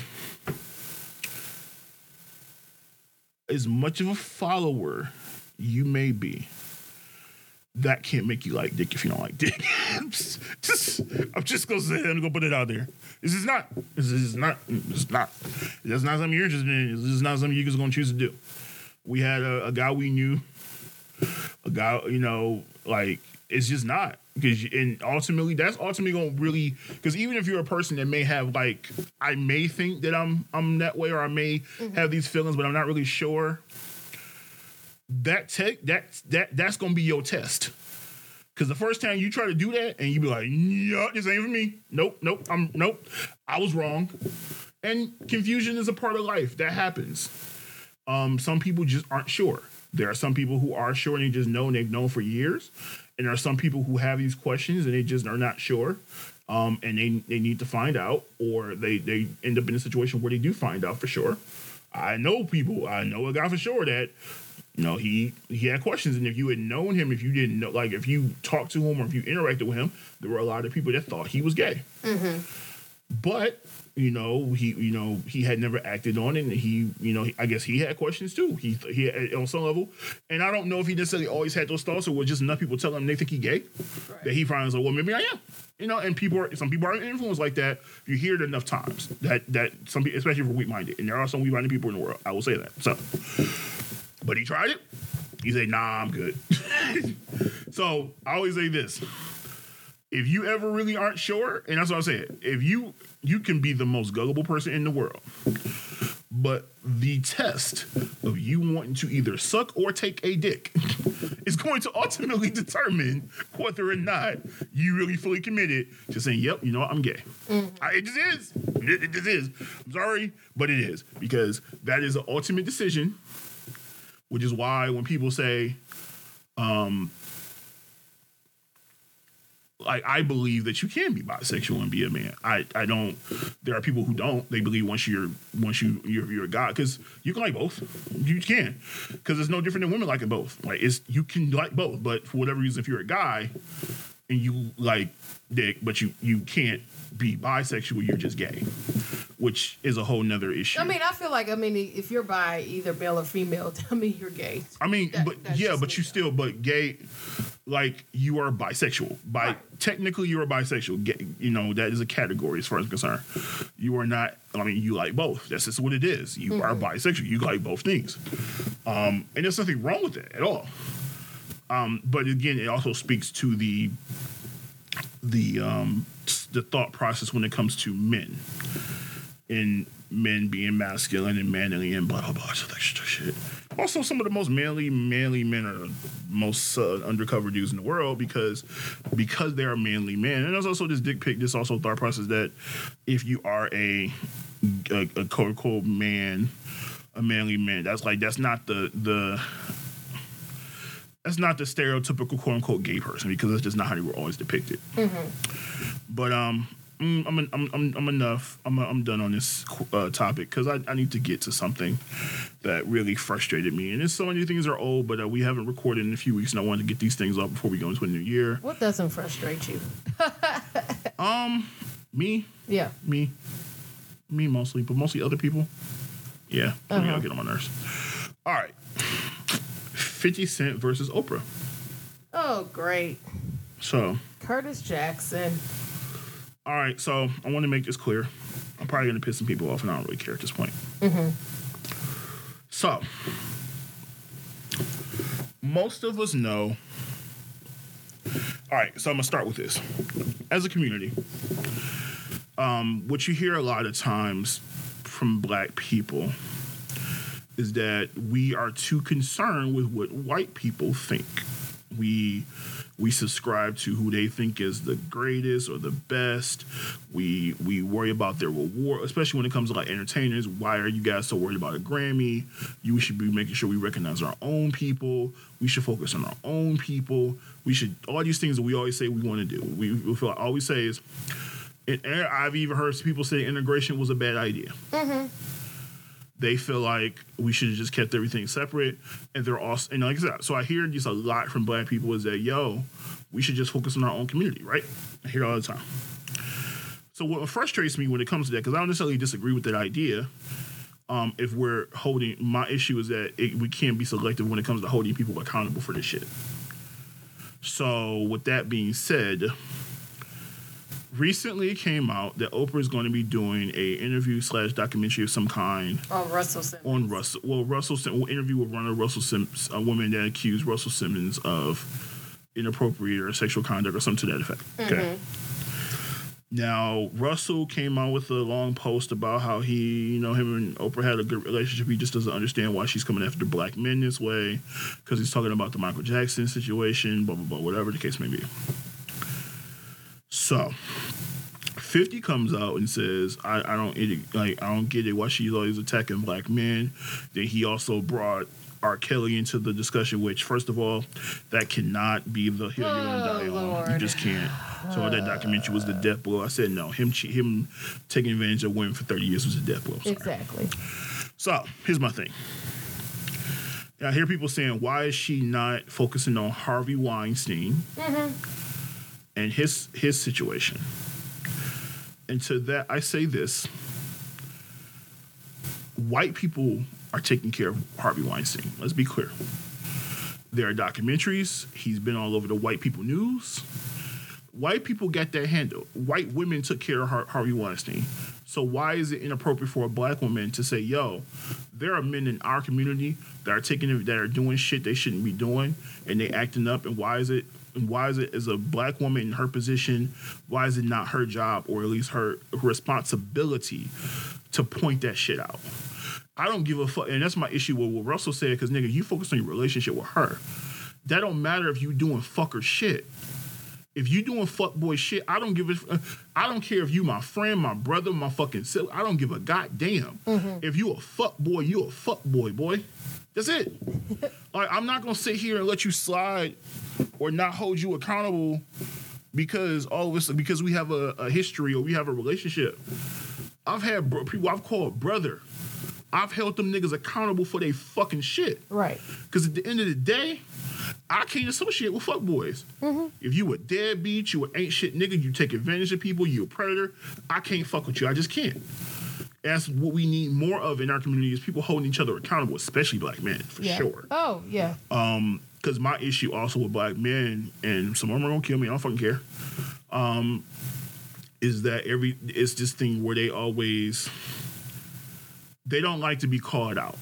No, not at all. Anytime they love to call women out for saying black men ain't shit or men ain't shit. Right, or blame the woman. And they always have this thing where the first thing they do is first of all say, well, no, don't be saying all of us. I'm good. Or what do y'all women do to y'all make us, and like, it's either they're focused on themselves and trying to defend themselves. They go in defense mode. And my thing is this: I'm a firm believer that hit dogs holler. Yep. So if you are a good man, the first thing you're not gonna do is come out and defend yourself. Exactly. Especially if she ain't named you by name, nigga. Mm-hmm. A good man is gonna say, because my thing is this: if you're a good dude and you generally care about why this, because my thing is this: instead of focusing on what she said, my thought would be, why don't you focus on why she said it? Ask her, why do you feel that way? What has been your experience with black men that has made you feel like they are shit? What have you been through? Like, that would be my question. And she can answer that question if she wants to or not. But that would be my thought. Why does this woman feel this way? But a lot of people don't think like that. They don't, because they don't get she care. They just don't want to be, they don't want to feel like they're grouped into a section of men who ain't shit. But my thing is this: if that's your focus, you got ain't shit tendencies at least. Right. Like, that's my thing. You are focused on the wrong thing here because we too much focus, especially black men, focus too much on what the woman is saying and what she saying, she grouping all us into one section. I'm a good guy, blah, blah, And blah, this blah, is blah. why we date outside of our race. And then you start making all these dumbass excuses and you start saying, oh, well, no, this is why we can't fuck with y'all. Y'all always act like this. Women always pose that ain't shit. You realize every time you respond like that and try to defend yourself and tell us why you ain't shit, you're proving her point. Exactly. Because instead of asking or trying to focus on why this woman is saying this or why she feels that way, because you don't give a fuck. Because if you did, a good man would ask you, want to know why she feels that way. But instead of asking that question, your focus is, no, we're not, or no, I'm not. Nigga, that's not what this is about. It's not about you. And the fact that you made it about you just proves her fucking point. Yeah, but I guess what the thing with Oprah is that it seems like it's a lot of mixed reviews when it comes to Oprah, because you got the other half that loves Oprah because she's such a successful African American billionaire. Then you got the other half that feels like she's a sellout and that she's not really for the black people, but more so uses the black people to gain more power. And I guess my question is money. how? And because every time somebody says something to me, I'm going to ask them how. Exactly. Give me an example as to how that happened, first and foremost. Tell me why. Now, I do understand people that may have been mad at her for the Michael Jackson thing, especially after all this stuff came out about the documentary. But as a journalist who, you know, she has to give him a voice and cover the shit regardless, and that's really what she was choosing to. Also, again, as a black woman, and that's my thing, is that's my biggest issue with these people. She is a black woman first and foremost. Right. So as a black woman, in her position especially, it is her responsibility to shine a light on the bullshit that's going on in her own community. Because you take care of home first. Her focus on Harvey Weinstein ain't gonna change shit. There's already enough media attention on Harvey Weinstein. But unfortunately, people don't see that because they don't feel pay, like they live in a bubble. Yeah, and they they don't. pay attention to anything. And that's when the thing about the settlement came out. Why is he settling? See, just that bullshit, nigga. His criminal case don't start until January. That was a civil case. You niggas are dumb. I think it also too because it's like, because now Bill Cosby's in prison for doing his time and R. Kelly's in prison for doing what he did. They feel like, oh, this is a setup. But my thing is this, man down. y'all. This is my issue with that. You niggas don't have any context at all. It took R. Kelly 30 years to get caught finally. Bill Cosby. And people are still in denial. And still people, exactly. It took 30 plus years to get Bill too. And The Harvey Weinstein shit came out 2 years ago. But I guess he had been doing it for years. So he had been doing it for years, but it all came out 2 years ago. He just got the civil case, the civil lawsuits he just settled. His criminal case starts in January. These niggas act like R. Kelly shit happened one day and then he got caught the next day. That nigga got to cook for years. Yeah. For fucking years. So you niggas act like he had plenty of time. One of the things that, my male friend, we always go back and forth about this because he still feels he'll say that he's not defending what Cosby and Kelly did, but he feels like that there's more to it and that some of this stuff just doesn't add up. And I said, well, can you explain that? And he was just like, somebody like R. Kelly and Bill Cosby, for them being celebrities, why do they need to chase after these women that supposedly quote unquote? And I had to explain it to him. At the end of the day, celebrities are humans just like us. Why do you think rappers are still going to jail for drug possession and gun possession? Because it doesn't matter how much money you make. It doesn't matter your status or your fame in society. You're a human being at the end of the day. Here's my thing. So this is the thing people need to understand, and it's partly because of the way we look at celebrity, that we think they're these invincible people, these omnipotent figures, and it's like, once you reach a certain status in society, no amount of money is going to change. Actually, having money just makes you more of who you are. I mean, that's because now truth. You have more access to do more shit and also get away with it. Yep. That's all money does. Yes, it gives you more opportunity to do more shit, but it also makes you more of who you are. So if you were a fuckhead before, guess what? It's going to make you. Also, people don't seem to understand one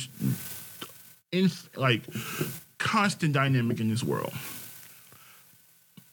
Absolute power corrupts absolutely. And this is a thing people don't seem to understand, because I actually had this discussion with one of my employees yesterday, because she said, I just feel like these women knew. And I said, and I conceded this, and I said, why did they go? I said, I can see that you're right. On some level, those women probably did know. You're right. I will give you that. I will even give you that much.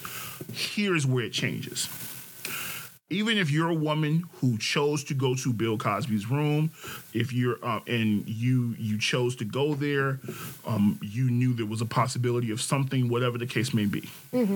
Once he drugs you, all that shit goes out the window. Yep. Because now he has taken away your ability to say no. To say no. And he admitted it. He admitted it, but people don't want to hear that. He was coerced into saying that. Shut the fuck up. Because he was getting ready to buy NBC. Ooh. So here's my thing. And R. Kelly about to buy the Chicago Bulls, someone that I don't know. So here's the thing. So this is the thing that people need to understand. Power is what happens. Any predator, and I'm gonna tell you, I'm gonna give you some game on predators, because apparently you people don't know. They don't. Predators exhibit the biggest thing that predators exhibit is, well, the thing they love the most is a situation where they have the power. And the reality is, celebrity is a form of power. Yes. Because you are a celebrity, you can exhibit that power over people. So you can tell me, and you're right, as a celebrity, you would think, hey, R. Kelly can get any woman he wants. Bill Cosby can get any woman he wants. That's not the issue here. Yeah. The issue is of power. As a woman, you have a choice to say, yo, I don't want to be with you, or I can say no. If you're Bill Cosby, if I drug you, you don't have the ability to say no. So I'm in a position of power in that space. As R. Kelly, if I deal with grown or strong-minded women, they can say no and walk away from me. If I focus on women who are so enamored in all younger of me because they're either younger women because they're it's like, oh my God, it's R. Kelly, or even older women who are like, oh my God, it's R. Kelly, you've already got them. Because in some level, they have already put you on this pedestal. So just them being in your presence is like, oh my God, I'm in R. Kelly's presence. Once a woman is in, it's no different than groupies on a tour. Yep. Groupies on a tour will do anything they can to get to the star. And they will go through security. They will go through the goons around him. They will get tossed around just to get to the main guy. It's been happening for years. Many a security, many a dude in the entourage didn't get off on a chick because that chick was trying to get to the main guy. Yep. Some of the chicks make it, some chicks don't. But it's the same thing. At that point, when you submit yourself to those situations, you are not in a position of power, because you already look at this person who you were either interacting with or meeting as, oh my God, and once you have that mindset and you got stars in your eyes because you see this person is like, that person already got you, because you are already enamored, you are already starstruck by their celebrity. So now people don't seem to understand that when you are in awe of a person, when you look up to a person, it's really easy to get taken advantage of. It is the same thing that happens to children. Yep. And that's why most molestations happen within a family dynamic, when it's an adult, an uncle or parent who takes advantage of the child because they are in the position of power. Because you look at them like they're the adult. They know better than me. People view celebrities the same way. We put celebrities in this position of, oh my God, he's here and I'm here, instead of saying, well, no, he's a regular person. He just happens to have a talent that I don't have. but people don't look at that and they don't think about that. All they're thinking is, oh my God, it's the celebrity person. I've been listening to music forever, or I saw them on TV. Oh my God. Oh my God. Ah.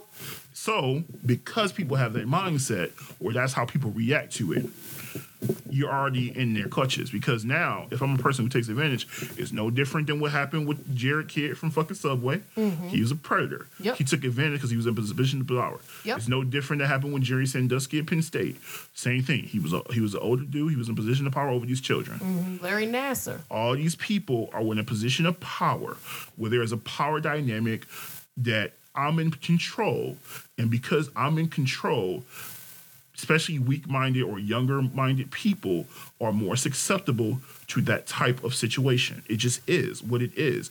So when people say they don't understand why, it's no different than Mystical. Mystical ain't never had to sexually assault no more. Mystical could have got any chick he wanted, but guess he went to jail twice for sexual assault. Why? Because control, power. Yep. When you are rich, when you are famous, when you are successful, you get to a point, if you already don't have that mindset, that you want as much power or control. And like I said earlier, absolute power corrupts. Absolutely. It just does. You're in a position of power, you feel like you can do what the fuck you want. You think your shit don't stink. That's the reason why you see a lot of these people, a lot of these celebrities, when they're taken down a peg or something happens and it hurts their brand or whatever, they lose a little bit, and it takes them a minute to get that back because they're fighting to get that power back because now they lost it. Because now they're at the mercy of shit. What's gonna happen? I'm watching part of this Kevin Hart series, and one of the things that opens up the series is when the whole thing with the Oscars happened, and they're like, "Yo, all of the deals we had going," they're like, "Yo, you need to apologize." That's they're requiring it. He's like, "I'm not gonna do it." Well, they're saying you have to. No, I'm not. His manager's like, yo, you need to do this, but I'm not. Like, he was defiant about it. But ultimately, if you wanna work, it's the same thing where if you're not, it's the same thing happened with the Kaepernick thing. While I don't agree with what the NFL tried to do with the waiver, if you want to be in my organization, you got to play by my rules. Right. So if this is what they want you to do, because again, at the end of the day, you playing in the NFL is not a right. It's just not. It's a privilege. It's not a right. It is not your right to play football. It's not your right. It is a privilege. It's not a job. And also it's like any other job. You have to interview, but you have to acquiesce. It's no different if you go for an interview. I got to dress up in a suit and tie. I got to pass a drug test. I got to sign off on certain things.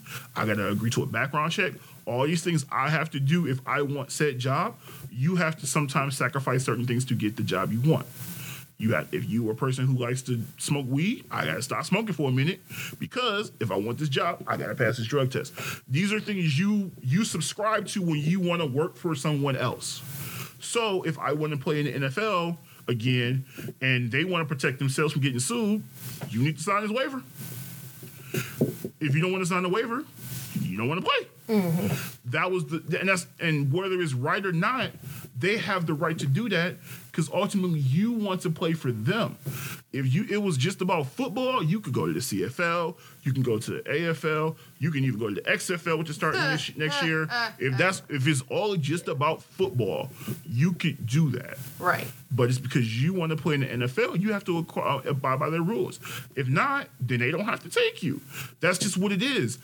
It's a power dynamic. They're in a position of power. You are not. You're just not. And talking to a lot of people about these issues, you would be surprised how many people don't understand. Oh, believe me, I'm not. I'm not surprised by it at all. I think one of the main issues that as a black community that we have is miseducation and not being able to go and actually do the research and think for ourselves or have these open forums and conversations about the things that have been hurting us for years. And one of the biggest things is like sexual molestation or rape.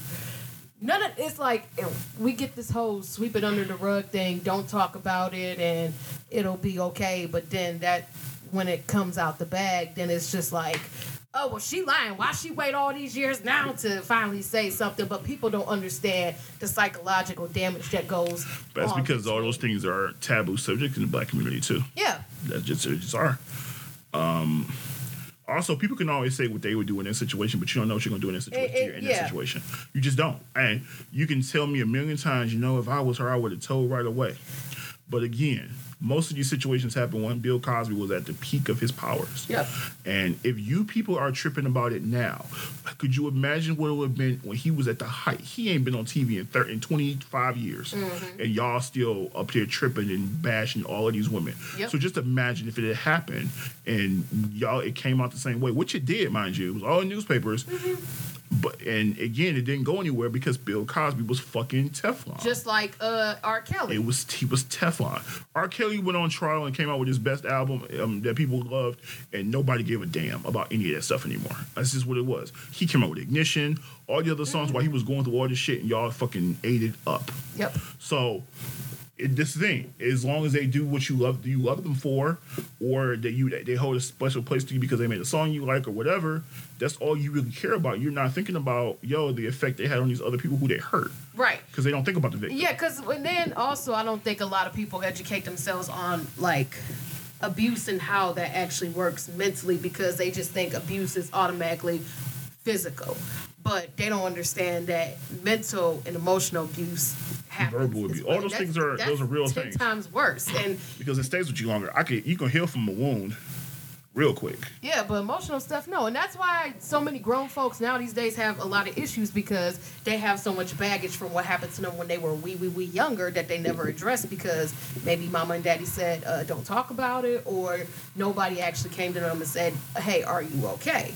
But that's also going into the fact that, if we show emotions and stuff like that, then you get called a bitch or you're gay, and stop that, you need to toughen up. And we damage our own selves when we do this type of stuff. And one of the things, because when I was discussing this with my male friend, because he was just saying like, well, why couldn't the girls just get up and walk away from R. Kelly? Like, they had the power. Like, he wasn't technically holding them hostage, as he said. I was like, do you not understand how manipulation works?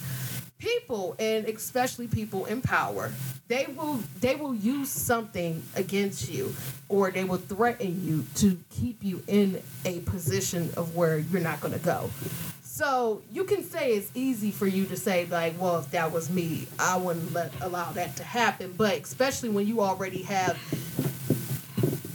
basically involved yourself with some sort of physical, intimate foreplay with them, it's a lot harder to leave from them, especially if they have the power and control over you. Because a lot of times that's why people, especially women in domestic disputes, it's hard for them to leave those type of relationships, because 9 times out of 10 their abuser is going to threaten their livelihood or the livelihoods of their families, or if they have kids with them, all this other stuff. And sometimes even if they do escape, they still end up dead, unfortunately, which is sad.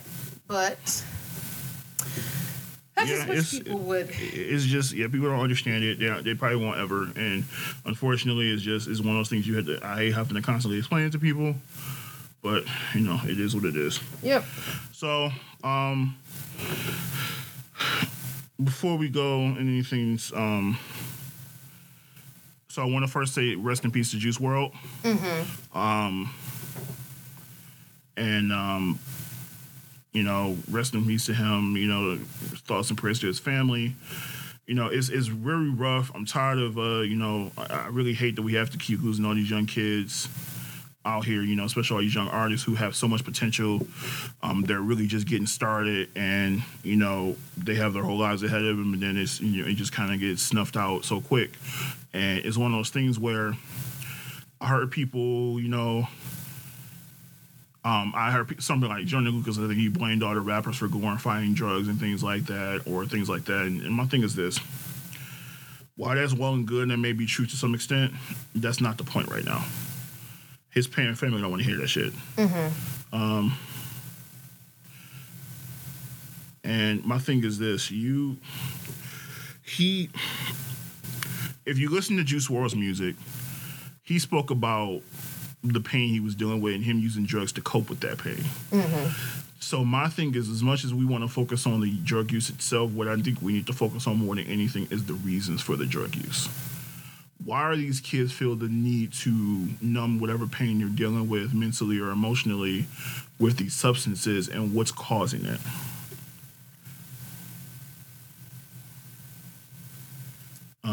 And that's why I think that's the biggest question I have is, as a community, as a hip hop community especially, we need to start focusing on more of, okay, what's actually causing these kids to really turn to drugs as an outlet. Because a lot of these kids, especially in their music, if you listen to it, they're crying out for help. And rather than offer the help or offer the support they're needing, we just kind of focus on, we're listening to music and it's like, oh, they make good music and they make a good beat we like, and it's like, that's it. But these kids are like yelling and screaming for help. And no one's helping them. And I can't speak to, but it just doesn't seem like it. And the most thing you hear is the criticism for them talking about drugs in the music. But if you actually listen to the music and listen to what they're saying, they're crying. They're using these drugs to numb pain, right? Because they're dealing with something that they just feel like. Because even that with Mac Miller, it's like it's the same thing. Like these kids are using these things as a way to numb some type of trauma or pain that they're dealing with, and they just don't know how else to cope with it. So we need to start focusing more on the reasons and the underlying causes of these things and what these kids are experiencing. I mean, you also have to understand these kids are young and they're experiencing celebrity. They know how to deal with it. I was just listening to the Drake interview, and he even said, like, one of the things he's most proud of is, like, even after all this shit and all the fame and everything that happened to him, I didn't lose it. I didn't become a different person. I didn't resort to drugs. I didn't get, I still drink, but it's like nothing where I'm getting drink to black out or anything like that. Like, but I was able to stay who I am and really kind of live in it as opposed to kind of resulting in something else and really just kind of letting it, overwhelm me. And that's an easy thing to do. People don't understand. You 18, 19 years old, and you get $1 million in your pocket, you don't know what the fuck you do. And you had the stress of touring and things like that. It's just like people criticize Summer Walker. She has her social anxiety. Like, that's just who she is. That's something she has to deal with.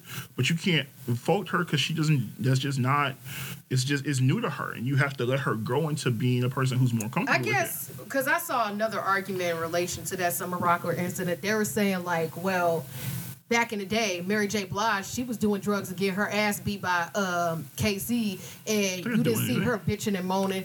She still did her shit without bitching about, I'm canceling my tour and blah, blah, blah. Or Beyonce got cheated on by Jay-Z and had 2 miscarriages, but you didn't see her out there bitching and moaning. Like, I guess they feel like people are being too soft now. She did in her music. What the fuck you talking about? Well, she had a whole album about it. That's what I'm saying. That's what happens though. Like, in the moment she wasn't on tour when all this shit happened. Yeah. She had a miscarriage, didn't went on tour. That's not like, what the fuck? People are stupid. I guess people don't.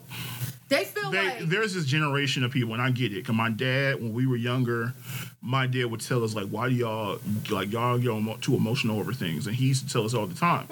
And my thing is, you just don't understand. And we're turning it to our parents, basically. And our parents are, they were raising their harder generation, and I get it. I totally do.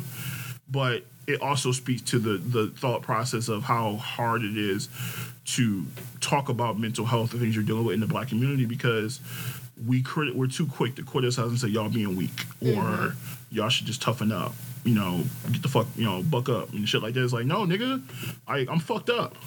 So I think, and it's a whole longer conversation that needs to be had, because it's an ongoing change and a challenge that we keep having to deal with in the community, and that really needs to change. I think too, probably because I kind of see this as a pattern, especially when I watched Whitney Houston documentary that came out in theaters, is that because obviously she was struggling with a lot of her own demons and issues too, but a lot of the people around her, especially her family members, never really got her the help that she wanted because they were going to lose their money. Right. And that's the thing. You have a stake. You have a stake in her winning. And so as long as she's winning, you'll feed whatever need she has, even if it's not beneficial to her. If it's the same thing happened with Eminem.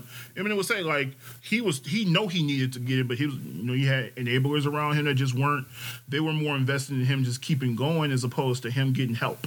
Right. And that's really what it boils down to. You have people who are in your corner, but they're not in your corner. Michael, like that. You always have people around who are yes men, and they're just like, hey, pop this pill or do this drug or whatever because we need you to get out there. So it's a thing that's been going on for years, and we've just never addressed it, and we continue to let it just keep going by without really addressing the underlying issues. And I think that's the thing we need to start doing in 2020. I hope we do more of that and have these conversations, because we need to have them. We just do. You talked about earlier as far as like men. I think it was some of my preference in dating and stuff, and My only issue, and I always say this, I don't necessarily have a problem with who you date, as long as you're not bashing. I just don't like, if you want to date white women, don't bash black women. If you're a black man who likes white women, don't bash black women. Like, same thing. Like, I don't want you, don't bash the women of your race just because you choose to date someone else. Right. I just don't, I hate that. It drives me crazy. And I just saw something about that. I don't know why you may brought it up. Also, what constitutes a legend to you musically? Like, what do you think? What constitutes a legend to you? Basically, I would say breaking records, creating their own first, being able to reach not only just one type of cultural group, but groups from all walks of life. So you can go anywhere in this world, and they would know who you are. Go. Or even if it's on a smaller scale too, it's about what impact do you leave on the people, and how much of that impact do they use to carry on into their day-to-day lives. Okay, I can agree with that. So my some of the same things. I think another thing I think about when it's a legend is your impact on what impact you leave on a culture too. So there was a debate because I think when Juice WRLD passed away, there were people saying, some people saying he was a legend, some people like, no, stop calling everybody a legend because they died and something like that. I think I heard because of somebody else saying the same thing about Nipsey and other people, and I'm like, no, Nipsey's well, yeah, that too, but it was like he's a legend because of the impact he had on not just music but in communities. Like, well, he wasn't a legend in music. I said no, because you weren't listening to him. I mean, a lot of people else weren't. Also, some of the things he did in music were great. Like, he did a lot of things that just weren't normal. Right. And some people, I think somebody threw Mac Miller into that category and said he's not a legend. And I said, I think because it was his trolling friend. Hold on. Well, no, yeah, but even after that, somebody else I saw on my timeline said he wasn't a legend. I said, no, homie. And because they coupled him with like XXXTentacion and Juice WRLD, and I said, hold on. Mac is a legend for a couple of things. First and foremost, the growth in his music from every album. Second of all, he helped the a lot number of people that Mac put on, even though he was a kid himself. You keep forgetting, Mac's only 27 when he passed. For him to have a career for 9 years and he put on Chance, he put on Rhapsody, like Vince Staples, like he influenced a lot of people with the internet. He helped them early on. Like, people don't seem to understand how much work he did to help the next generation. So some of these artists that y'all love today, a lot of them people, and they will tell you, and they have all said, they owe a lot of their career and where they are now to Mac giving them that jump. Even GoldLink, even though he was an asshole about it, even said that, Mac gave him his start. So, like, you know what I'm saying? Mac gave a lot of people their first look. So that's my only thing, is that Mac was a legend because just the fact that he impacted such a generation as far as the artist and the impact he had on those careers and how he pushed them forward, that makes him a legend more than if outside of just the music that he made himself. Like, that right there automatically puts him in legend status to me. So that was my thing. So, but with that being said,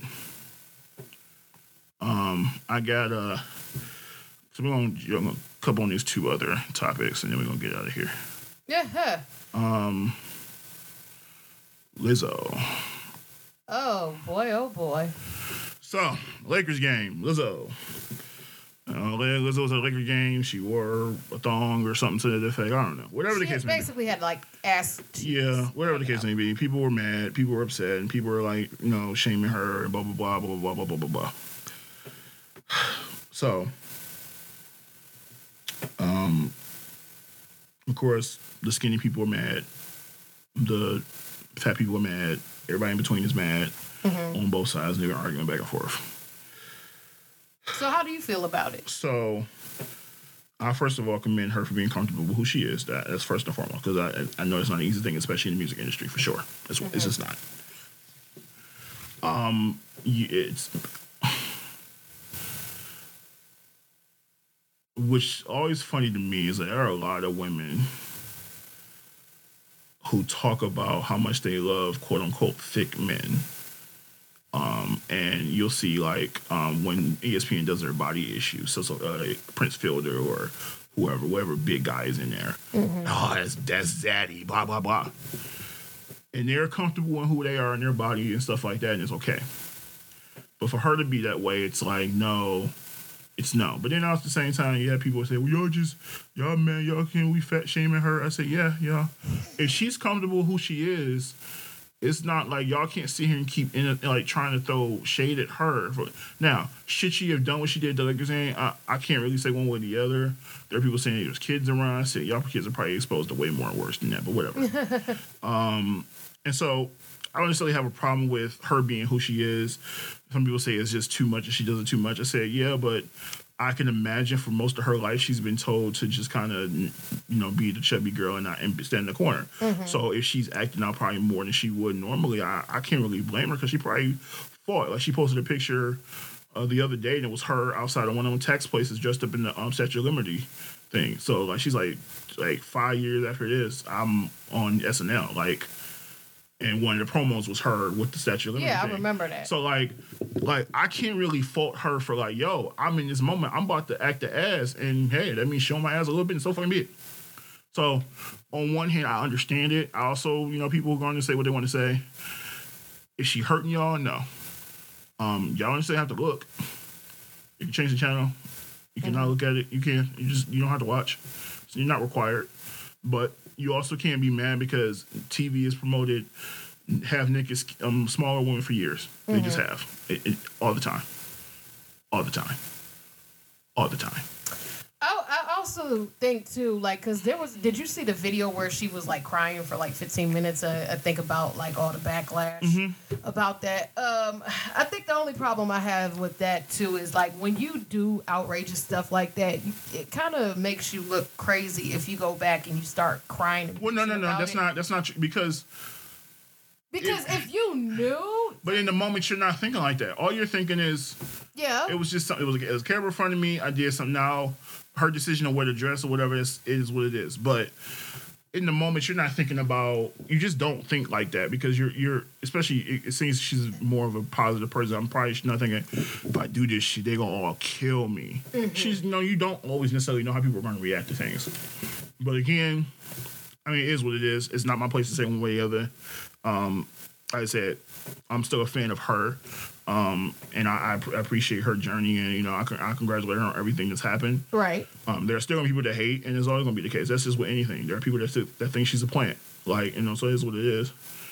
But that's all I had to say on that. So my last topic, and this is one to get some comedy in here. Nick fucking Cannon. Oh God. Cannon, this nigga. So he dropped three diss records to Eminem after Eminem went in on him, or he just kind of made reference to him on his song with Fat Joe. Okay. And it's still over Mariah. It just is. Well, M he made some comments regarding their relationship. Blah blah blah blah blah blah blah blah blah blah. I don't really care, but what I do care about is that. My thing is this.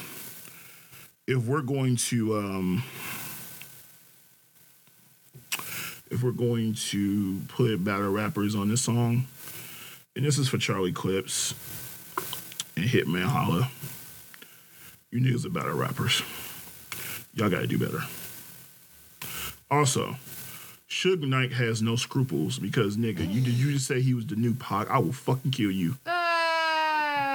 Doesn't Suge Knight have some sort of he's in jail contract? Yeah, but he just had Ray J sign over his life rights to him and some shit. Look, even though Suge Knight's in prison, he's still controlling niggas out here on the streets.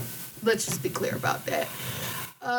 But with Nick Cannon's case, because we just kind of talked about this at a Christmas party, and I think because somebody asked what is even Nick Cannon's point of even doing all this, and I feel like honestly it's attention. It is, and he was. And my thing is, Eminem wasn't going to respond, and Eminem's not going to show on the show because all he does is benefit Nick. Right. And obviously, Eminem doesn't need to prove himself because obviously we all know that Eminem and Nick can't rap. Yeah. But my thing is this: This all started because Nick was going on interviews talking about he wanted to fight Eminem and he would have boxed him, would beat his ass or something. So that's the reason why Eminem even made a reference to it on anyway. Because he was like, I've been watching interviews and you've been talking about me. He had. So, like, you can't say that shit and then think you're not going to respond to it. Right. And that is what it is. But, you know, the songs need, like, if you're going to do this shit, do better. Just do better. That's all. Yeah, that's all I ask. Just do fucking better. Just do better. That song was trash. Just do better. All three. All three. And then it's even now to the point now people, because I guess Nick Cannon basically made a fool out of himself. Now people are like, well, Jadakiss could fuck Eminem up, or I bet if they put them in the well, that's because Jada said that shit years ago, like, you know, interview like almost 7-8 years ago. Like, yo, y'all pay me right, I'll go after him. Because a lot of people was talking about how they wouldn't go after him. He's like, y'all give me the price is right, I'll do it. Right. But that's because Jada, like, he ain't about to back down from nobody, nigga. That don't mean he gonna win. Mm-hmm. Shit. I was watching Math Hoffa, who's a battle rapper, and Murder Mook. They were doing an interview or whatever. They was doing a little one. Math Hoffa got a show on YouTube, and Murder Mook, and they know clips. They know him out how he's like, look, nigga, y'all ain't know who y'all dissing. I'm telling y'all right now, because y'all can't, like, we battle rappers. He came from battle rap. Yes. So if y'all need to understand, Did y'all people not watch 8 Mile? Y'all like, jump, that was based on his life. Y'all jump out the window. I'm not one of them niggas that believe he lost it. I'm telling y'all right now, and this is me, I got y'all back. I love y'all niggas.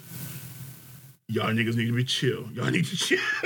Like, and he was real about it. Like, so look, nigga, no. And then people don't forget that who Eminem rose with in Detroit. Niggas just stupid, and you know. People thought he was gonna get it. Like, no, he's not. If he gonna do it, he gonna handle himself. But he wasn't gonna do it. He wasn't respond to them niggas before. No, right. Don't benefit him at all. But it was entertaining. Not really. It was just stupid because Nick Cannon's ridiculous. It was entertaining to laugh at Nick Cannon. Well, yeah, that's always entertaining. But that's all I have. That's almost 2 fucking hours. Yeah. So with that being said, Ashley K is here. Annoying me as always. Your face is annoying. So with that being said, you can follow Ashley at that's Ashley Kay on Instagram. Ashley K Evans on Facebook. Hopefully she has fucking clothes on this time. Oh, shut up. Actually, this might actually get y'all to follow her. What? Whatever the case may be, she's trying to get for clout. She's trying to get clout. No, not really. She clout chasing. You can follow the podcast. I'm Down with the King podcast on Instagram. You can also follow me on The Real Will K. That's THA Real Will K on Instagram. The podcast, you can also visit on Down with the Podcast at Facebook and DWTK Pod on Instagram. On Twitter. And you can also email the podcast at downwiththekingpodcast@gmail.com if you have questions, you want to suggest a topic, you want to join the show, whatever the fuck, whatever. What's up? I don't think nobody wants to. Well, I mean, that's fine. But here's to everybody. I hope everyone has a happy and safe New Year. Yes. Turn up for me, have a drink, do it big. And we will see everybody in 2020. It's going to be a big year. 2 a.m. gang. And with that being said, this is Will K the King signing off. See you next year, bitches. Bye.